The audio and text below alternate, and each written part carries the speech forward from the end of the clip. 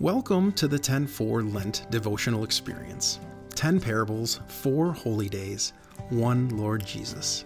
Today is Wednesday, February 24th, and I'm Kyle Olson, and I serve as the technical director at Elmhurst CRC.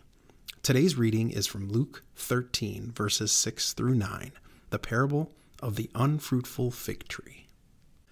A man had a fig tree growing in his vineyard, and he went to look for fruit on it, but did not find any.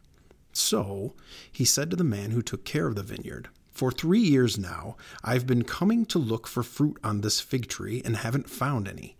Cut it down. Why should it use up the soil?" "Sir," the man replied, "leave it alone for 1 more year. I'll dig around it and fertilize it. If it bears fruit next year, great. And if not, then we'll cut it down."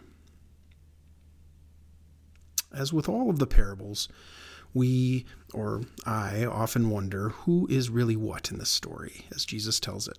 Such a curious short story.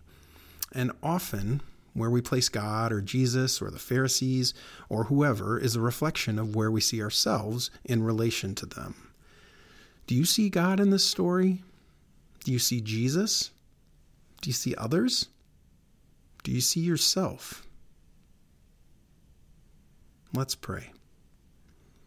Lord, I confess your word can be such a mystery to me at times. In this parable, Lord, are you the man who wants to cut down the tree, and Jesus is asking for another chance on the tree's behalf?